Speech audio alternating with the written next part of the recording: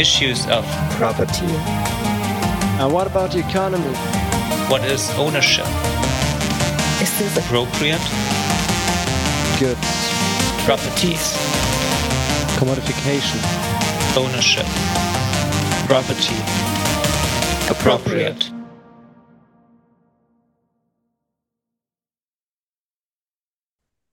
In this episode, our guest is Jean-David Gerber. Jean-David Gerber is Professor of Political Urbanism and Sustainable Spatial Development at the Institute of Geography at the University of Bern in Switzerland. And he has worked and works on land use planning, also on housing policy, on the commodification and decommodification of resources, on land grabbing, and on regional developments. We invited Jean-David to join our series on the one hand to think property from Switzerland, but we hopefully also go a tiny bit beyond Switzerland, and also to include a perspective more focused on regulation and planning. Jean-David, thank you so much for joining us. Welcome to our podcast. Thank you very much, Hanna and Markus. It's a real pleasure to be here with you today. Great to have you, Jean-David. So to cut right in, could you please clarify your understanding of property and how you approach it? Yes, thank you. This is a big question. I think the first thing that needs to be said is that I'm not alone on this journey studying property, but basically I could maybe start by explaining a bit who inspired me also theoretically.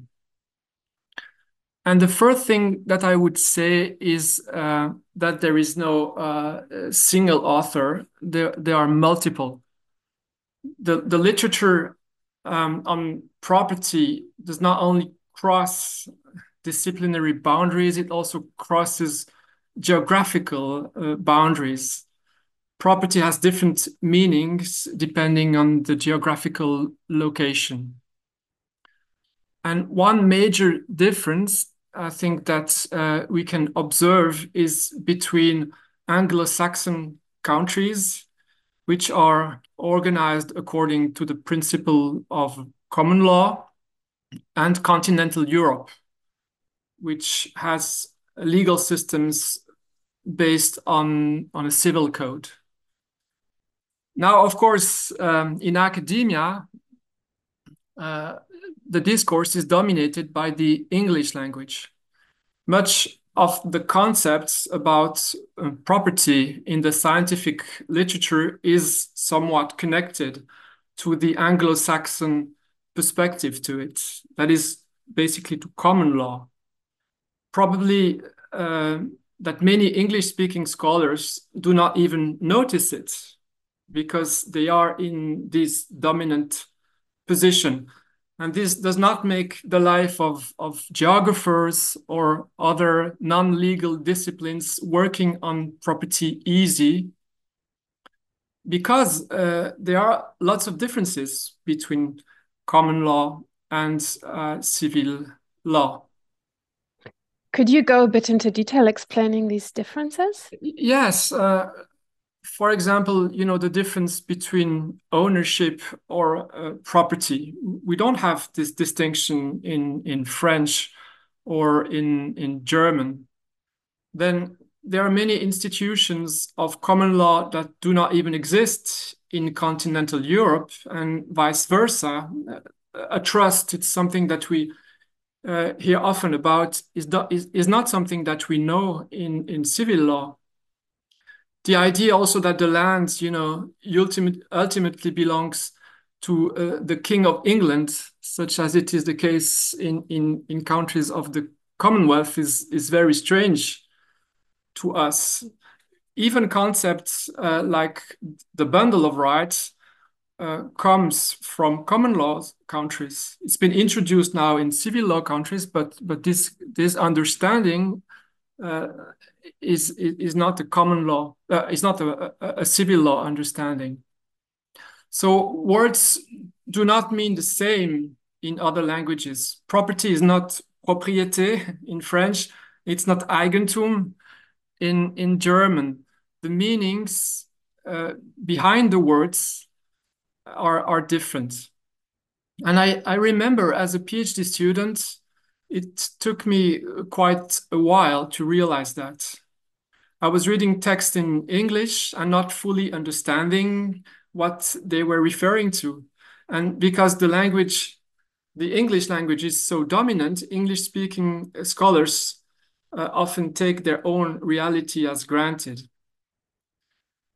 So this is a bit to say that as a young researcher, I spent quite a lot of time reading also the French-speaking scholars. In law, I read, François Host. In legal anthropology, Etienne Leroy, many others.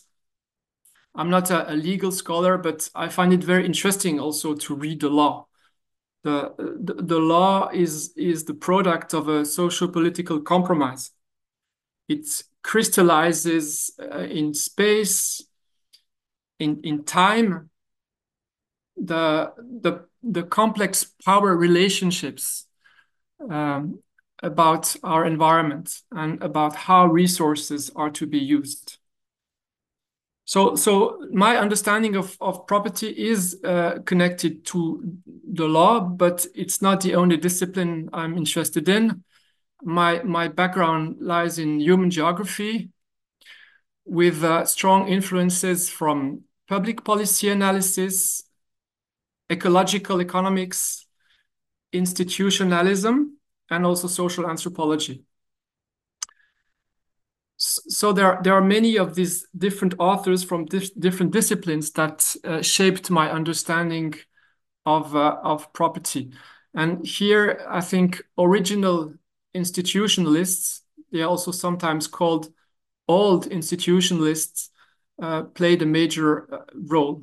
The founder of old institutionalism is, of course, John Commons, Veblen, Thorstein Veblen, and Wesley Mitchell. But there are also more contemporary scholars who are called, old institutionalists or original institutionalists. And one of them is Daniel Bromley. And I kind of rely on his understanding of property.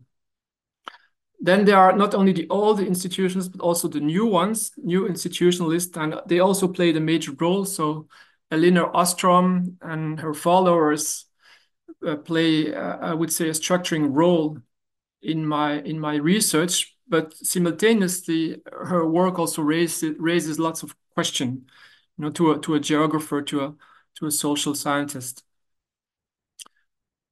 So this was a bit of an introduction, and I think this makes it possible to go back to your question. What is my understanding of property? My understanding builds on that. My understanding of property is a relational understanding. And building on Daniel Bromley, I see property as a triadic social relation. It connects basically the user with the state and third parties.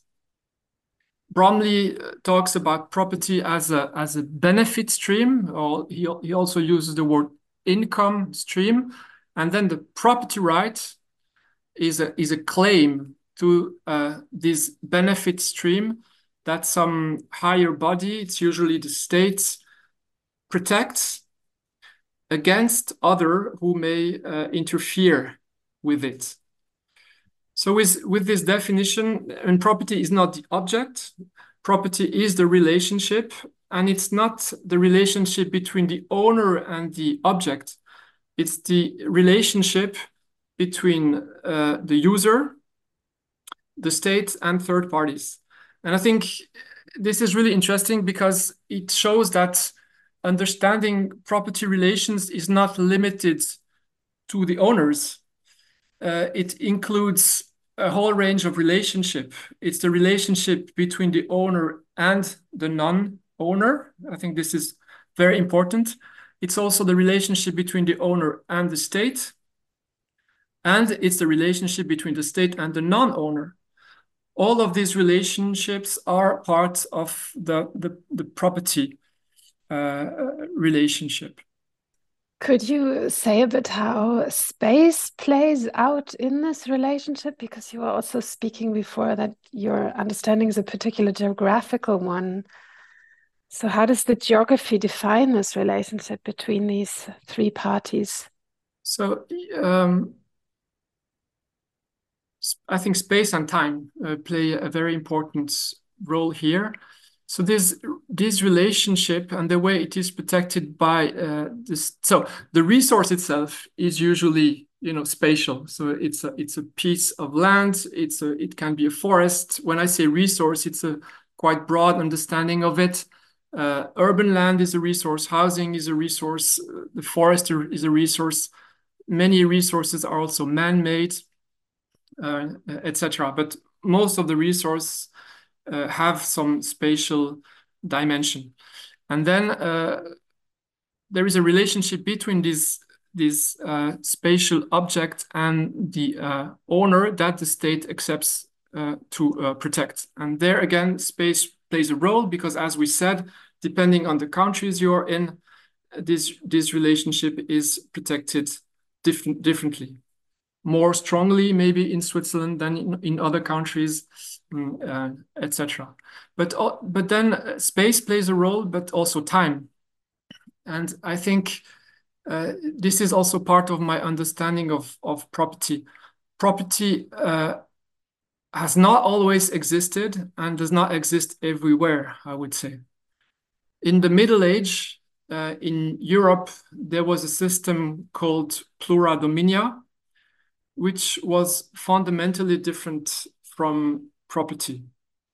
The feudal system is characterized by a pyramidal system of lords, the suzerain, and subordinates, the vassals. And so on the same plot of land, you had a superposition of rights.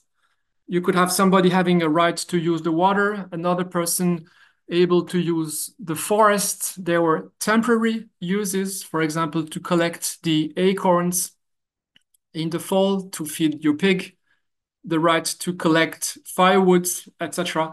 So all of these different persons could have a right on a given plot of land. Obviously, the system was extremely complex, but this system was not based on property. I can also take examples from Ghana, where local chiefs are supposed to be custodian of the land. So they're not a landowner, they're custodian of the land. However, now, due to legal pluralism, many of them try to depict themselves as owners of the land. And this, of course, is a big shift from custodian to landowner. We can maybe discuss that later if you're interested. So I think many societies are not based on property, but on possession. And this is, I think, an important distinction, the distinction between possession and property. It goes back to scholars like Heizon and Steiger. Possession is the effective control over a thing. Possession is also defined in the civil code. It's defined in the Swiss civil code, for example, as the effective control over a thing. So there is no triadic relationship here with the state or with third parties. If you have possession, you just have the control. You take what you need in the environment for your personal consumption. The focus is on the use of an object. It's if you don't use the object, then you give it back. You don't accumulate. You don't mortgage your piece of land, etc. So possession, a regime of possession, is a fundamental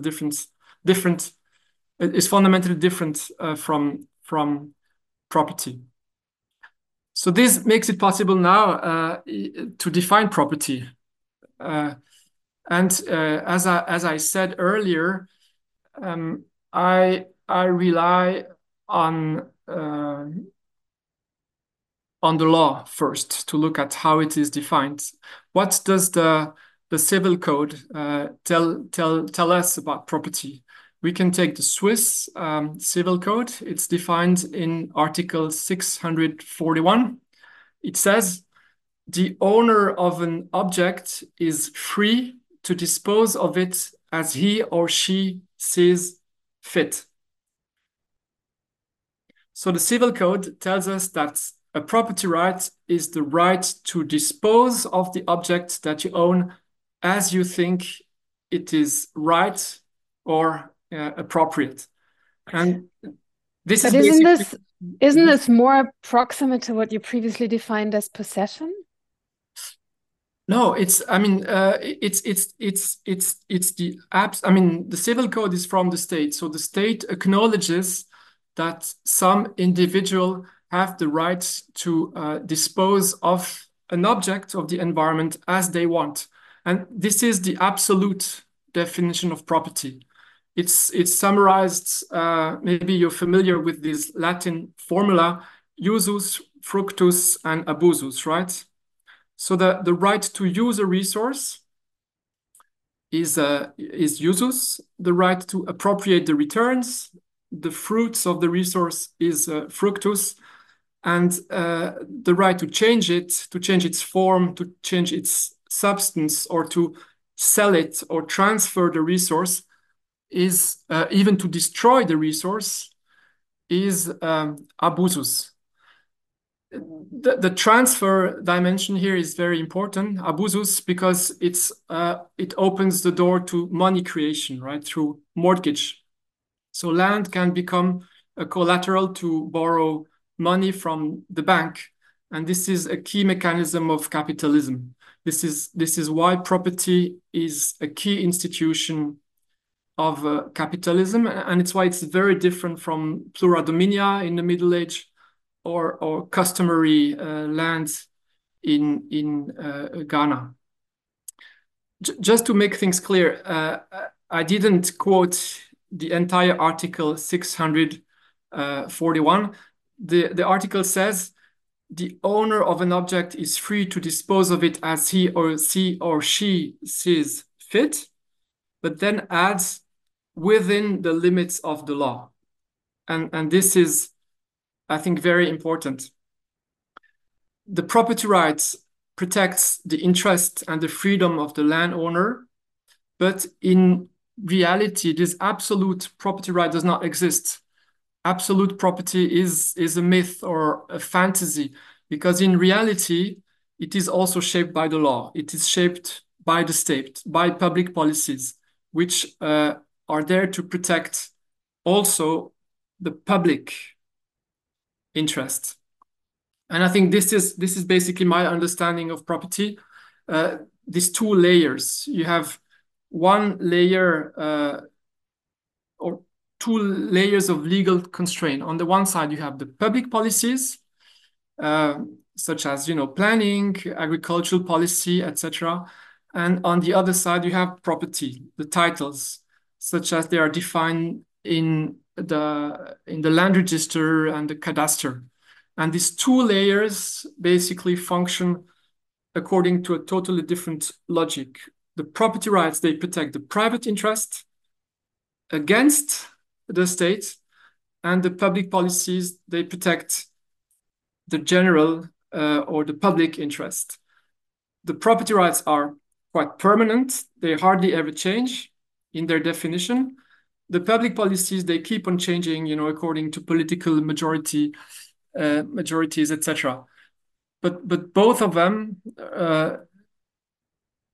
impact the way you can use the resource. And this creates a tension between the individual and the collective, between the private interest and the public interest, between property law and public policies. And this is what I find so interesting in the notion of property. So what you've already started to develop relates to what I understand the institutional resource regime framework to elaborate on or to build on. And it's a framework that you've been working on for many years now, that you've been developing with colleagues. And so precisely one of the insights is to look at the combined effect of public policies and property rights on resource users and users. So could you maybe to give it a clearer contour, elaborate on this a bit further, and maybe distinguish this also from other relational property approaches that we've also come across throughout the series in previous conversations with Nicholas Blomley, for example, or Vera Smirnova.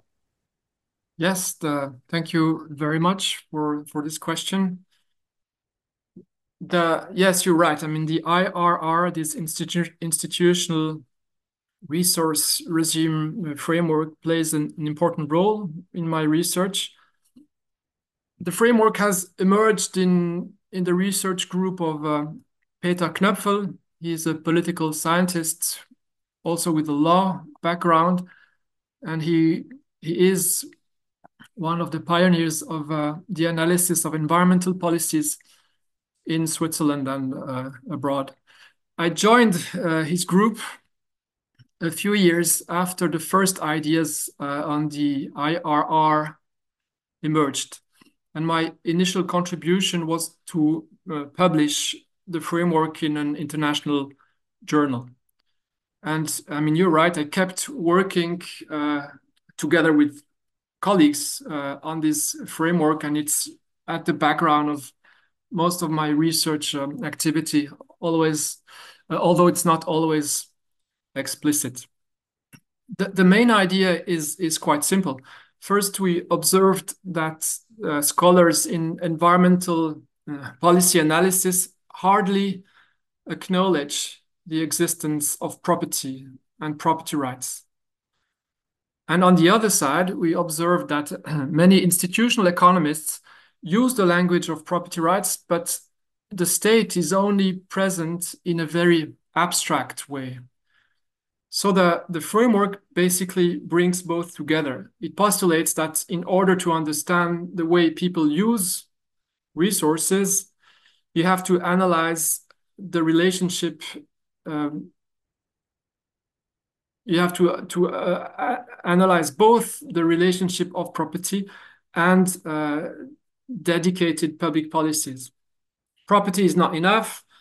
Public policies are not enough. It's the interaction of both that matters.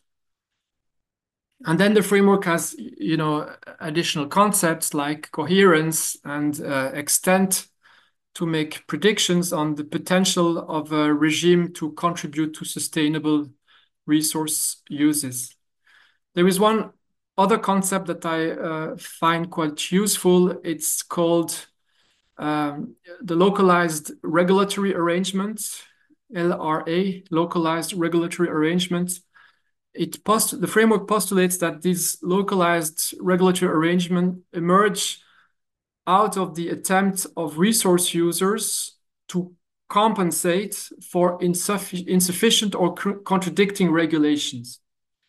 So when you use a resource and you have contradictive incentives coming from different public policies, like use policies or protection policies, or between different policies which say different things, or between property right and policies, then there is room for self-organization, and resource users can try to come up with their own solution based on self-organization. They're usually first informal, and sometimes this arrangement also get formalized. I think this connects quite nicely with the literature on the commons.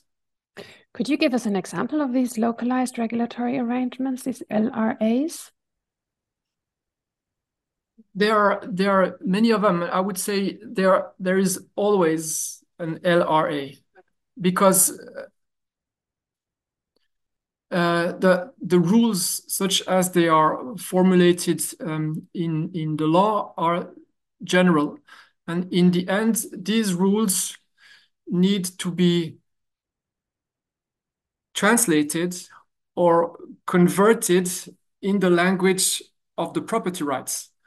In the end, they need to have an impact. Now, of course, I'm talking about policies with a spatial impact, but many policies have a spatial impact. In the end, you need to convert them, and planning is a major policy in that sense. You need to convert or translate the logic of the planners into the reality of the landowner. And often this needs some discussion. You need to come up with some agreement. And in much of today's planning practices, you use localized plans, district plans, Sondernutzungspläne in German, that are basically the result of a negotiation between the planners and the different landowners on a given area. So this would be an example of a localized regulatory arrangement. That's really interesting. As I understand it in your work, questions about power are also really interesting to understand these regulatory arrangements. How does the IRR help you to make power more visible? I think that understanding the rules of the game give you an idea of the legal power of specific actors. Some resource users are protected by very robust norms. This is typically the case with property rights. They protect the interests of the property rights holders. Their interests are then very well protected. Other users of resources, for example, those who go to the mountains to enjoy the scenic landscape, for example, they can only count on a very weak protection of their uses. So in Western countries, the law is an essential source of power. You can look at formal institutions and analyze the power that is embedded in them through the protection of specific interests against others. Some interests are structurally better protected than others. Power is embedded in the way rules are formulated. But this is not the whole story, of course. Actors also have some leeway. They can strategically activate some rules and not others. This is, for example, what happens when a conservation organization buys a plot of land to prevent development. They can try to shape this localized regulatory arrangement in such a way that their interests are better taken into account. This is what happens in urban commons, for example. They can also try to introduce new legislation. This is what happens through citizen initiatives. So I think it's important to look both at the structures and agency to understand who has the power to access and use resources. Now, this is just a brief description of legal power, the power that you have when your interests are protected by the law. It's a very important source of power in liberal democracies, but of course, there are other dimensions of power which also play an important role. Money, information, political support, even violence, just to name a few. Yeah, I think that's a very interesting point, and you mentioned the power of knowing the rules that go along with knowing the rules of the game.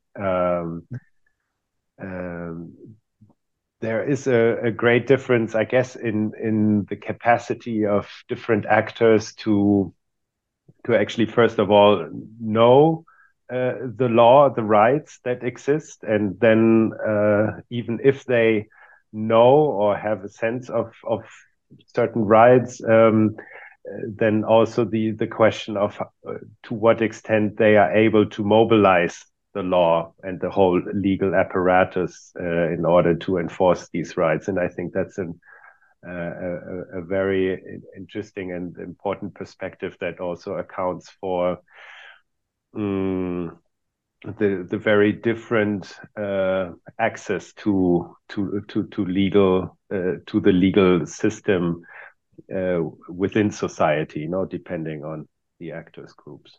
Yes.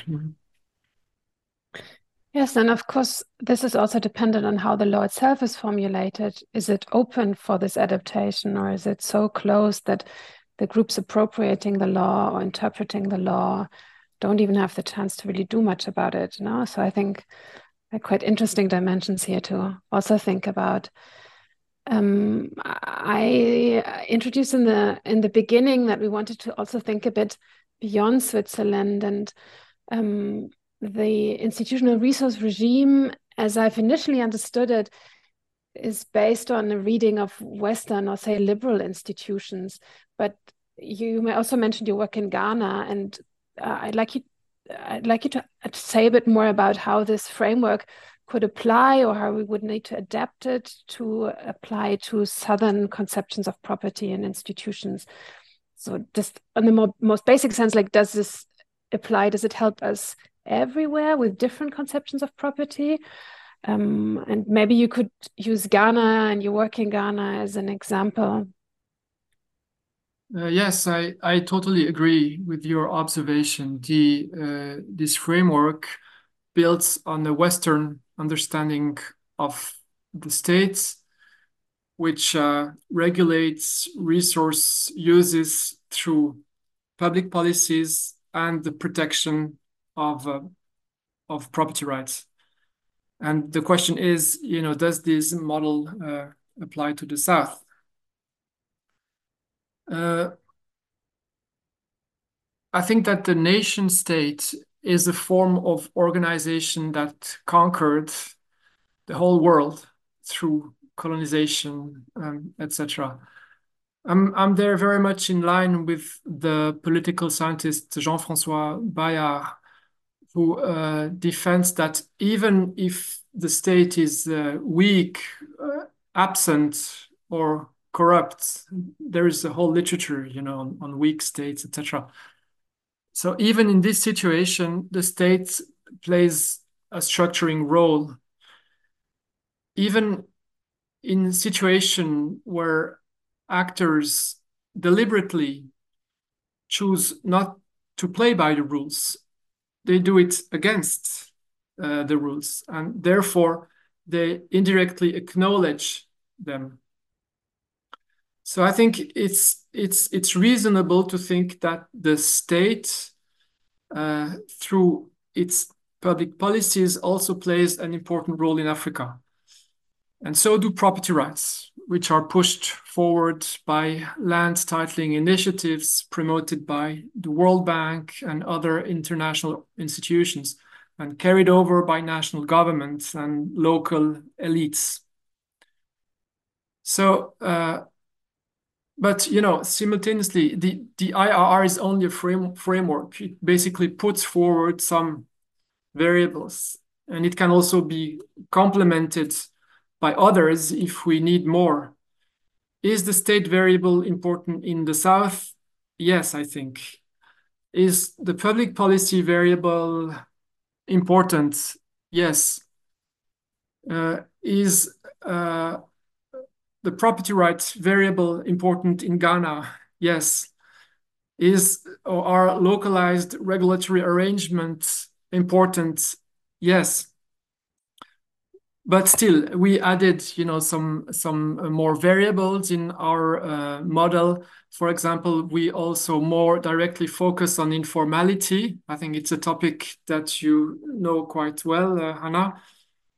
We maintain that informal rules appear and sometimes even thrive in the gaps left between poorly implemented formal rules.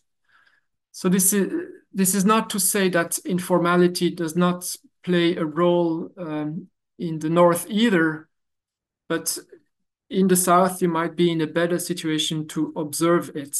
I think informality arises both from non-compliance with the law, but also from non-implementation of the law. And both phenomena also exist in the North. So, let's see if this framework brings some added value in the South. I think these research projects are still ongoing. You previously mentioned the importance of custodian use of the land by the chiefs, if I understood it right, of the land you look at in Ghana.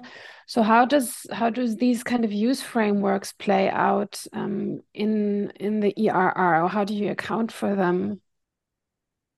In our research project in Ghana, we deal with three kinds of legal norms, not only two. So we still have the public policy dimension that protects the public interest.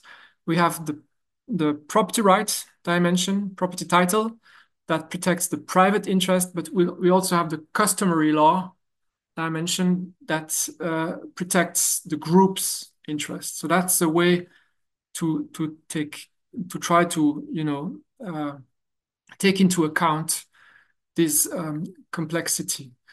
I think that even in non-democratic, you could call them predatory states, the distinction between public policies and property right makes sense. However, it does not allow us researchers to understand resource use or regulation because the power of the law is weak. Without the rule of the law, without Rechtsstaat, other sources of power play an important role: violence, money, etc. So there, the IRR and the study of legal power is not really, so is of little interest. But that's not the case in Ghana. I think indigenous property claims can be captured by such a framework. If this indigenous group organize politically, if they take part in a political process, if they try to obtain recognition from formal institution, if they create commons initiatives, etc. So if they play this game, then yes, we can capture that. If they remain outside of the domain of the law of legal power, then the IRR is of little interest.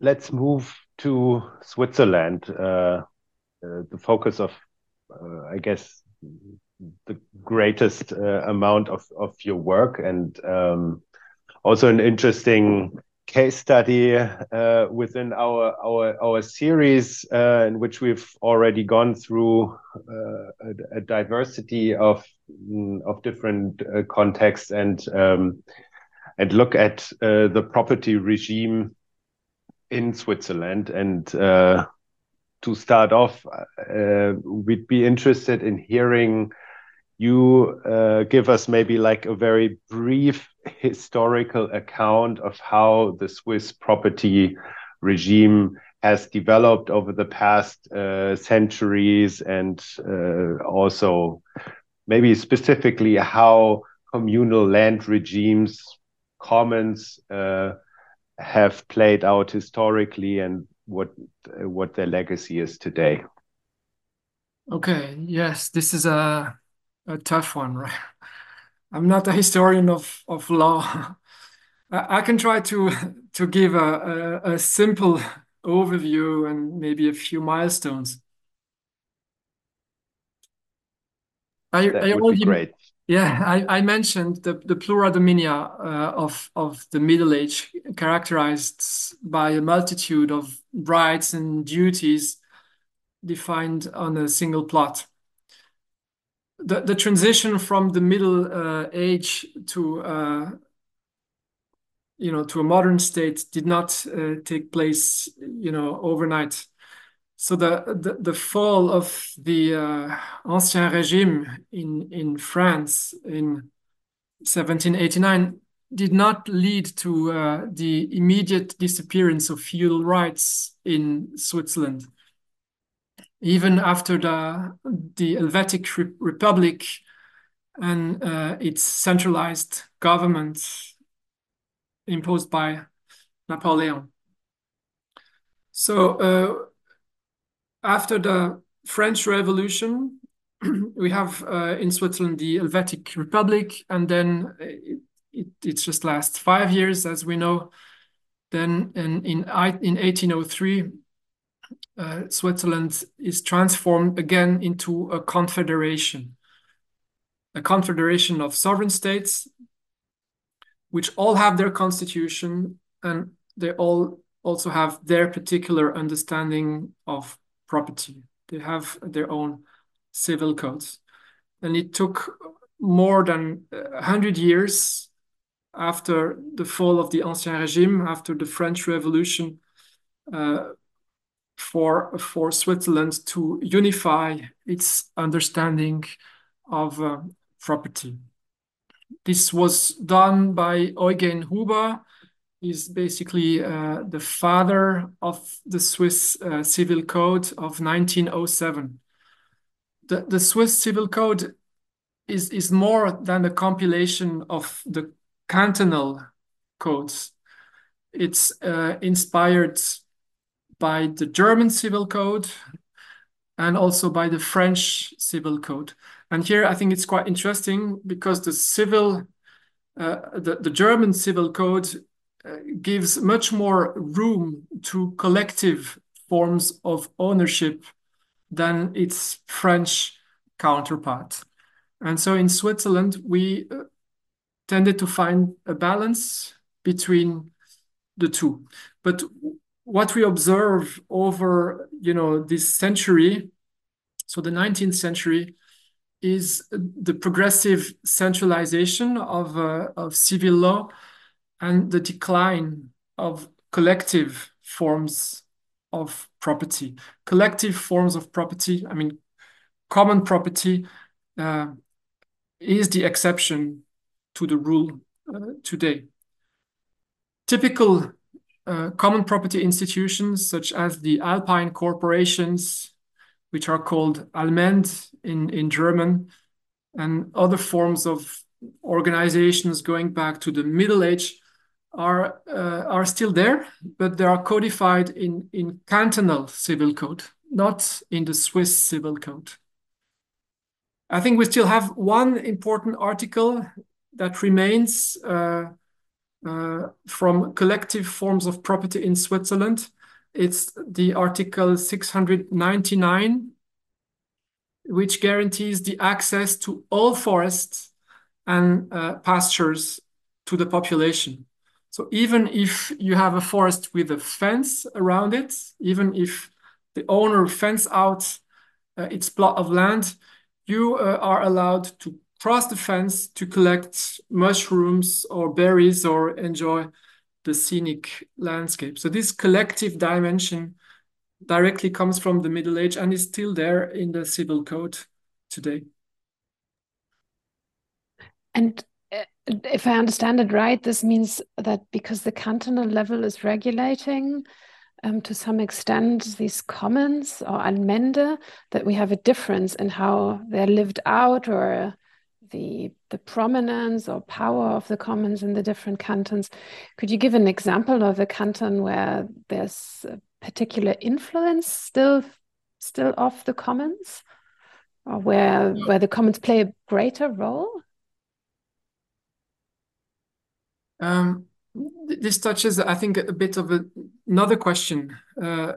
You are talking about the legal form of the commons. Now, I was referring to these commons that come out of the Middle Age and perpetuated through the centuries. These commons, to some extent, still exist today, and they are basically acknowledged by cantonal civil codes, not the federal one. This means that there might be differences among the different cantons. But those are the old commons that you find in the Alps, the corporations, etc. I think now if we talk about new forms of commons, usually they don't rely on these old legal arrangements. Yeah, maybe could you talk about the new forms of urban commons and how they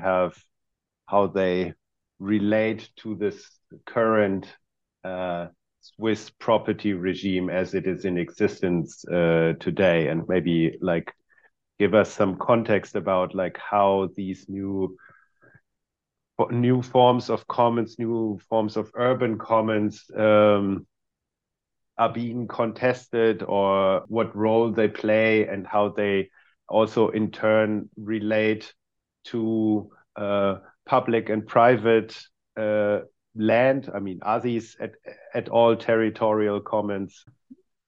So, as I just said, Switzerland, we observe in Switzerland the disappearance of common property.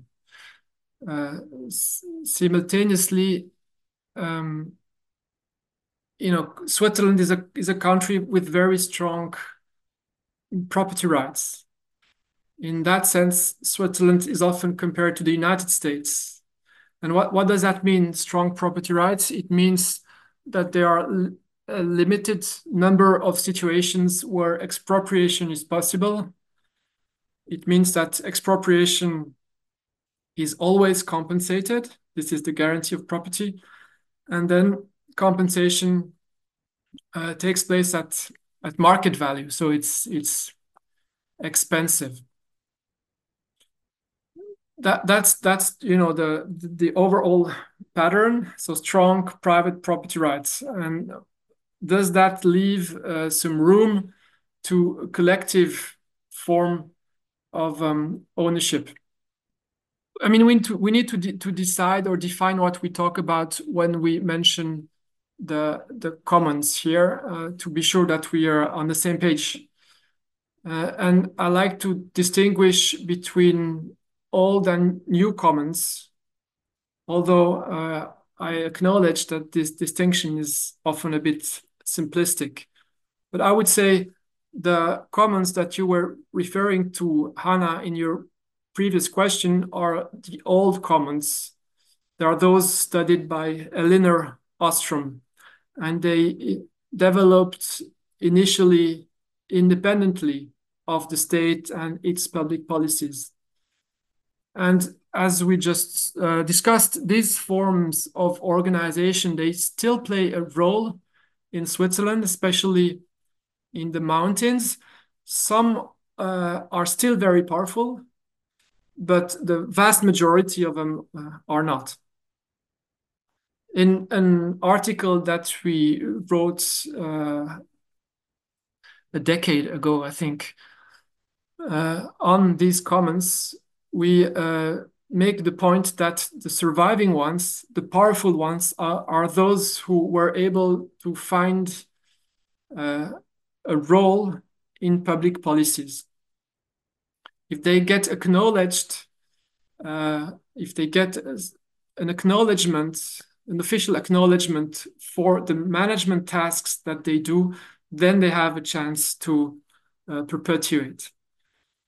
And then there are the other commons, which are sometimes called the new commons. And to me, this is slightly different. I think, in my understanding, the new commons, they're not necessarily long-term oriented. I think there are more grassroots, collective forms of organization, and their main objective is to reclaim collective uses of a resource that became privatized or that is in danger of becoming privatized.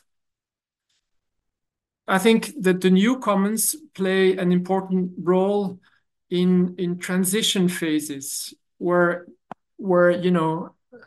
new arrangements are being discussed.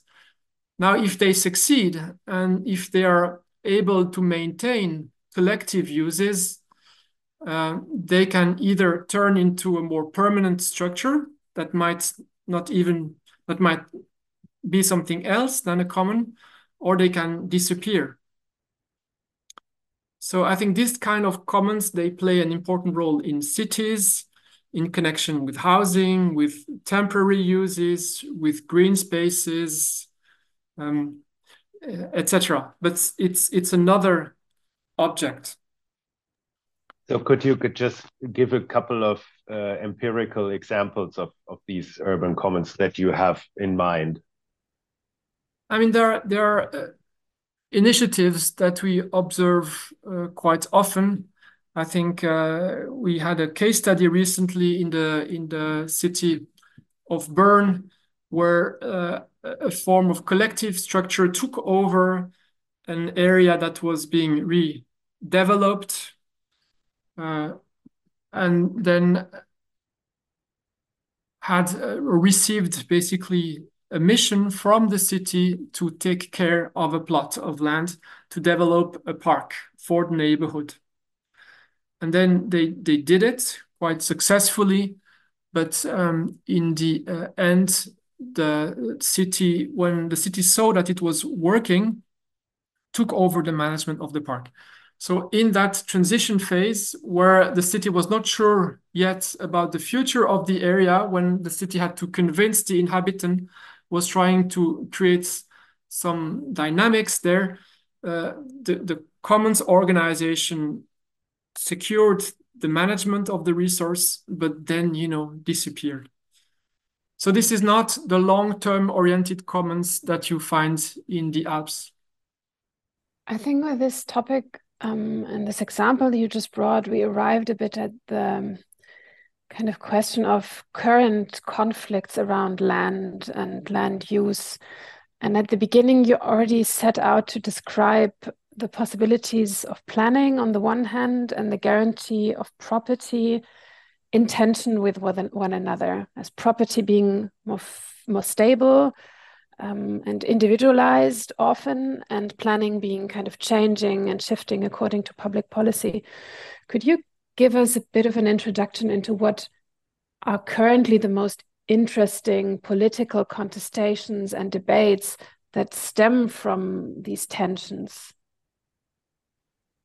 So I think your question relates back to the interaction between planning as a public policy and property. And this connects, I think, well with the topic of this discussion and the interaction between the two. When planning was introduced, it raises a big question, and it also raised a lot of resistance. At the center of this question is the issue whether zoning, which is part of planning, so whether zoning is a form of expropriation. Through zoning, you basically limit the freedom of the landowners, right, to develop their plot. If your plot is located in the agricultural zone, then you lose your right to build a house, for example. So many were afraid that land use planning would infringe too much on property rights. And in Switzerland, this discussion took place in the 60s. It resulted in the simultaneous introduction of introduction in the constitution, in the federal constitution, the introduction of the guarantee of property and of a land use planning article. It's quite interesting because property had always been guaranteed. It was just not there. There was no specific article in the constitution, but in practice, property was guaranteed. But because people were scared of planning, they introduced an article on the guarantee of property simultaneously. So this shows how land use planning was perceived by many as a threat. This is in 1969. Then it took 10 years to develop a federal planning law. And again, this is extremely long. This shows how delicate this issue was. It shows the fierceness of the debate between opponents and supporters of planning. So is zoning a form of expropriation? If you answer yes, this means that landowners need to be compensated. It would basically make planning so expensive that it would totally paralyze it. But simultaneously, you also have to acknowledge that in specific cases, planning restricts the freedom of some landowners. So in Switzerland, it's basically the courts that finally had to find a middle way between full compensation and the absence of it. So this is just to show, I think, this interesting tension between planning as a public policy and the definition of property rights. And so now we've sort of talked a bit about this introduction and the 60s and 70s. How does that play out currently in contemporary debates around how to effectively plan Swiss cities at the moment? The problem is today is, I mean, the big issue in planning today is densification. We want to stop urban sprawl and support the densification of the built environment. In planning, you know, the typical strategy that you would use to promote densification is to come up with new plans imposing higher density. This is basically what planners do. But how can you make sure that these plans get implemented? If the landowner decides not to develop his or her plots, then nothing happens. It's hardly impossible to force him or her because of the protection of property. So the planning objectives, for example, densification, does not get implemented. So what I find interesting today in planning is this land policy approach. Land policy is basically a strategy. It's a strategy that tries to provide an answer to this problem. So the land policy does not only take into account the planning instruments, but also private law instruments. So property rights, public property rights, long-term easements, contracts with landowners, public-private partnerships, non-monetary compensations, transferable development rights, etc. Those are all instruments or tools in the planner's toolbox. And then the planner is basically the public actor that selects the tool, maybe combine them together with others in order to get things done, to get the plans implemented. And I think this way of conceiving planning in a more strategic way is quite interesting. Now, land policy, you know, is not new. It has a very long tradition in Europe. It was first implemented by left-wing cities.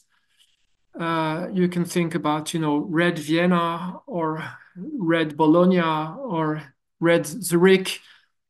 Those are all municipalities which 100 years ago bought land and intervened in the land market to compensate for inequalities. What is interesting today is that we observe that there is a renewal of the land policy approach. And this renewal is to be connected with new public management. So this is I think the interesting twist to the story. both of them obviously have a totally different ideological background.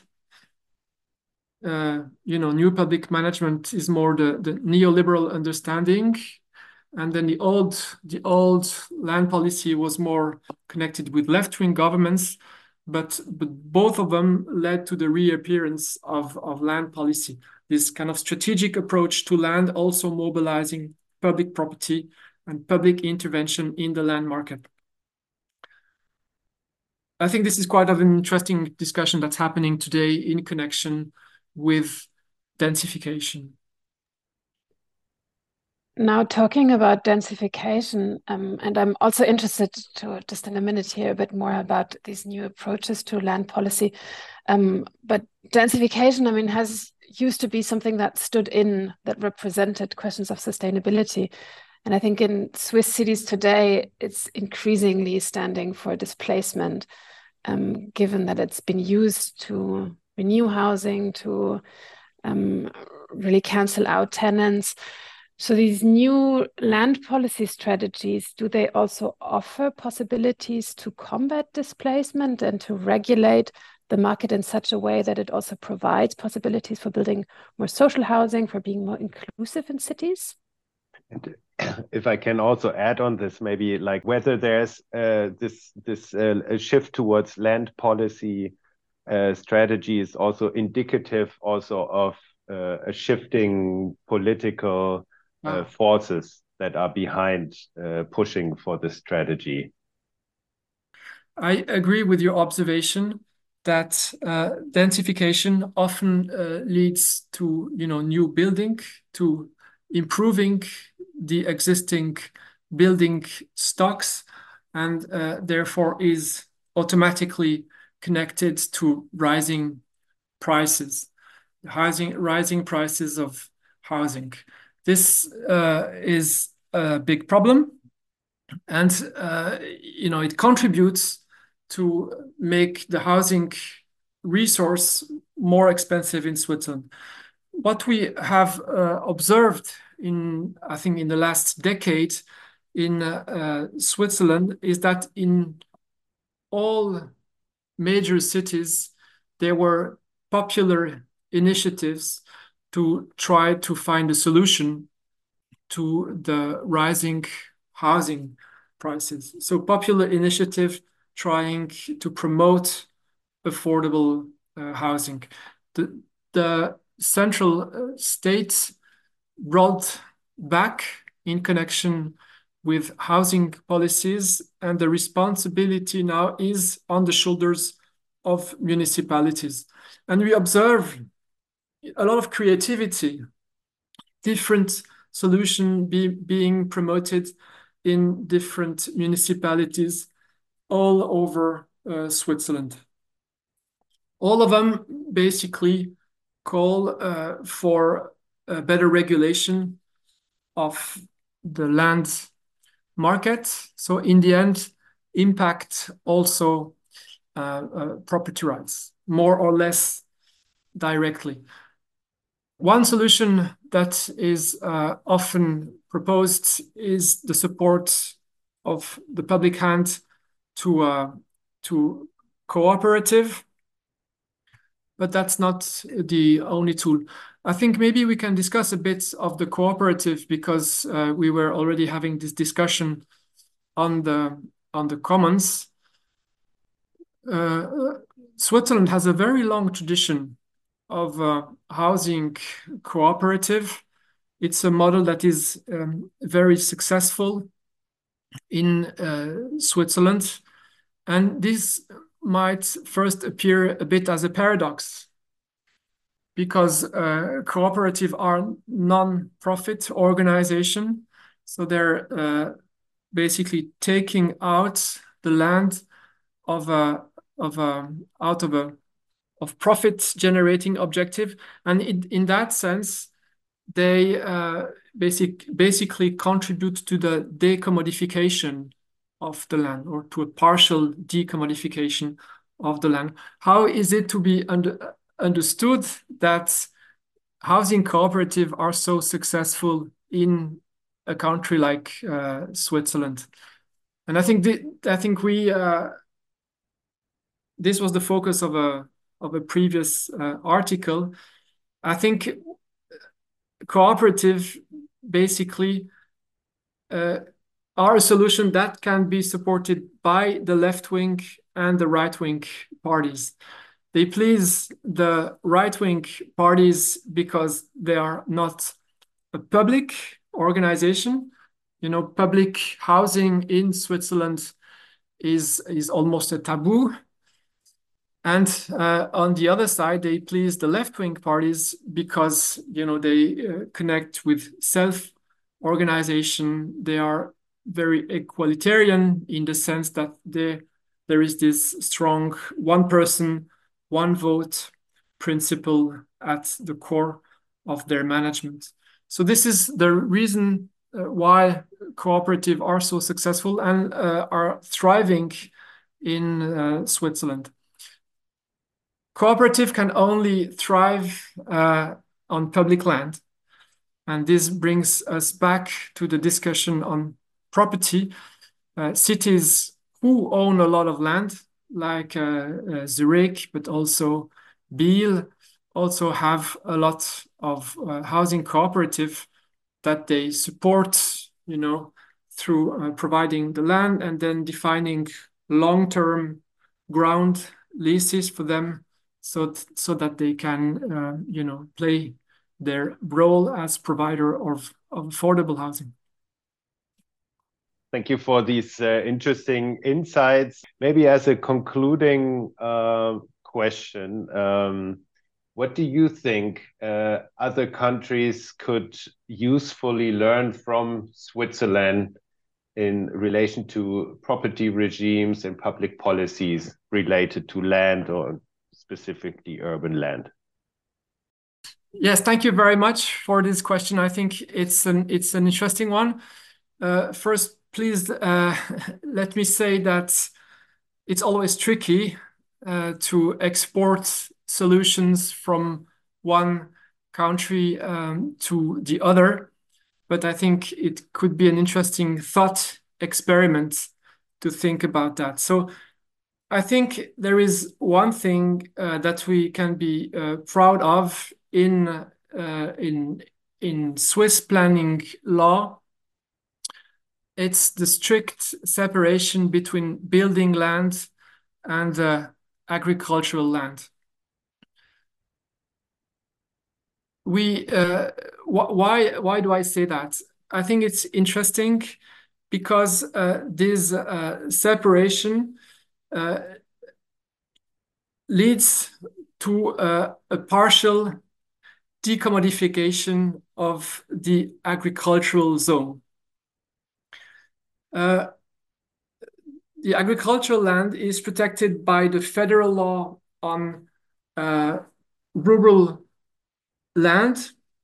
This means basically that agricultural land cannot be sold to non-farmers. And this has a direct effect on the price of agricultural land. You partially remove agricultural land out of the regular land market. So I think it's quite interesting to observe that agricultural land is partially taken out of the land market.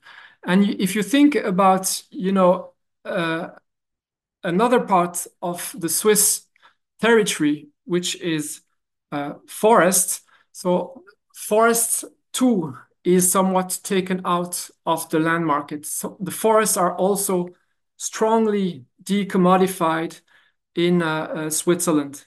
We already mentioned this Article 699 that guarantees, you know, access of everybody to the forest. But we also need to know that the forests are mostly in public hand. They are not managed for profit. And simultaneously, they're also strongly protected. You're not allowed to, you know, clear the forests in Switzerland. Once a piece of land is acknowledged as a forest, you don't have the right to destroy it. So I think this is quite of an interesting observation that we can make about land in Switzerland. All the forest land is strongly decommodified. Agricultural land is strongly protected and therefore also partially taken out of a market logic. Taken together, this is probably the majority of the area of Switzerland that is taking out of a pure market logic. I think this is quite of an interesting twist in a country like Switzerland, where property rights are otherwise very strongly protected. So I think this distinction between agricultural land and buildable land is essential. Unfortunately, I must say, the parliament over the last 20 years tended to water down this distinction, facilitating the development in the agricultural zone. I think we should do the opposite to prevent urban sprawl and prevent low quality development. And in many international conferences that I have visited, other countries are kind of jealous of this strong protection of agricultural land in Switzerland. As I was actually asking that question, I realized that question should be also asked the other way around. So now you gave the account of what other countries could learn possibly from Switzerland, what's worthwhile considering. What would you like Switzerland to learn from other countries or maybe cities in terms of property regimes and public policies related to land? I have quite a few research projects in Africa, presently in Ghana and in Senegal. I also was co-authoring some publications about Ghana, but still, it's difficult for me to make, comments on a totally different social political setting like Ghana. I still feel like an observer who can learn something from these countries. And my interest is more to go to foreign countries to learn something for my own country. Through the comparison, often I learn more about Switzerland than about Ghana. I'm talking for myself. Of course, in these research projects, we have students, we have also local partners, etc. But myself, often I use the comparison to learn about Switzerland and to reflect on things that we take for granted in Switzerland, that we do not question anymore. And I think going to Ghana helps me to ask questions about Switzerland. And here, a central question that I keep on asking myself is our connection with land, and in particular, the way it is mediated through private property. I think it is very interesting. I think we can learn from other systems where group property, common property, collective-oriented forms of property are more present than in Switzerland. And I think these are questions that may become even more relevant in the future. Because if we want to promote densification, we will have, more people living on a smaller piece of land.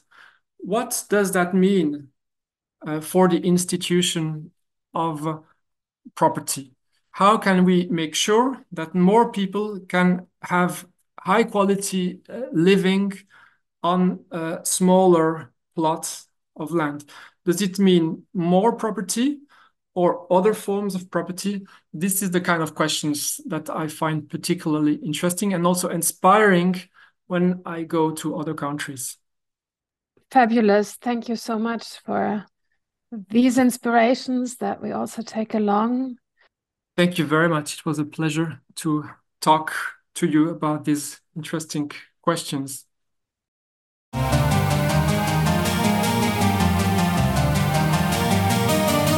Appropriate.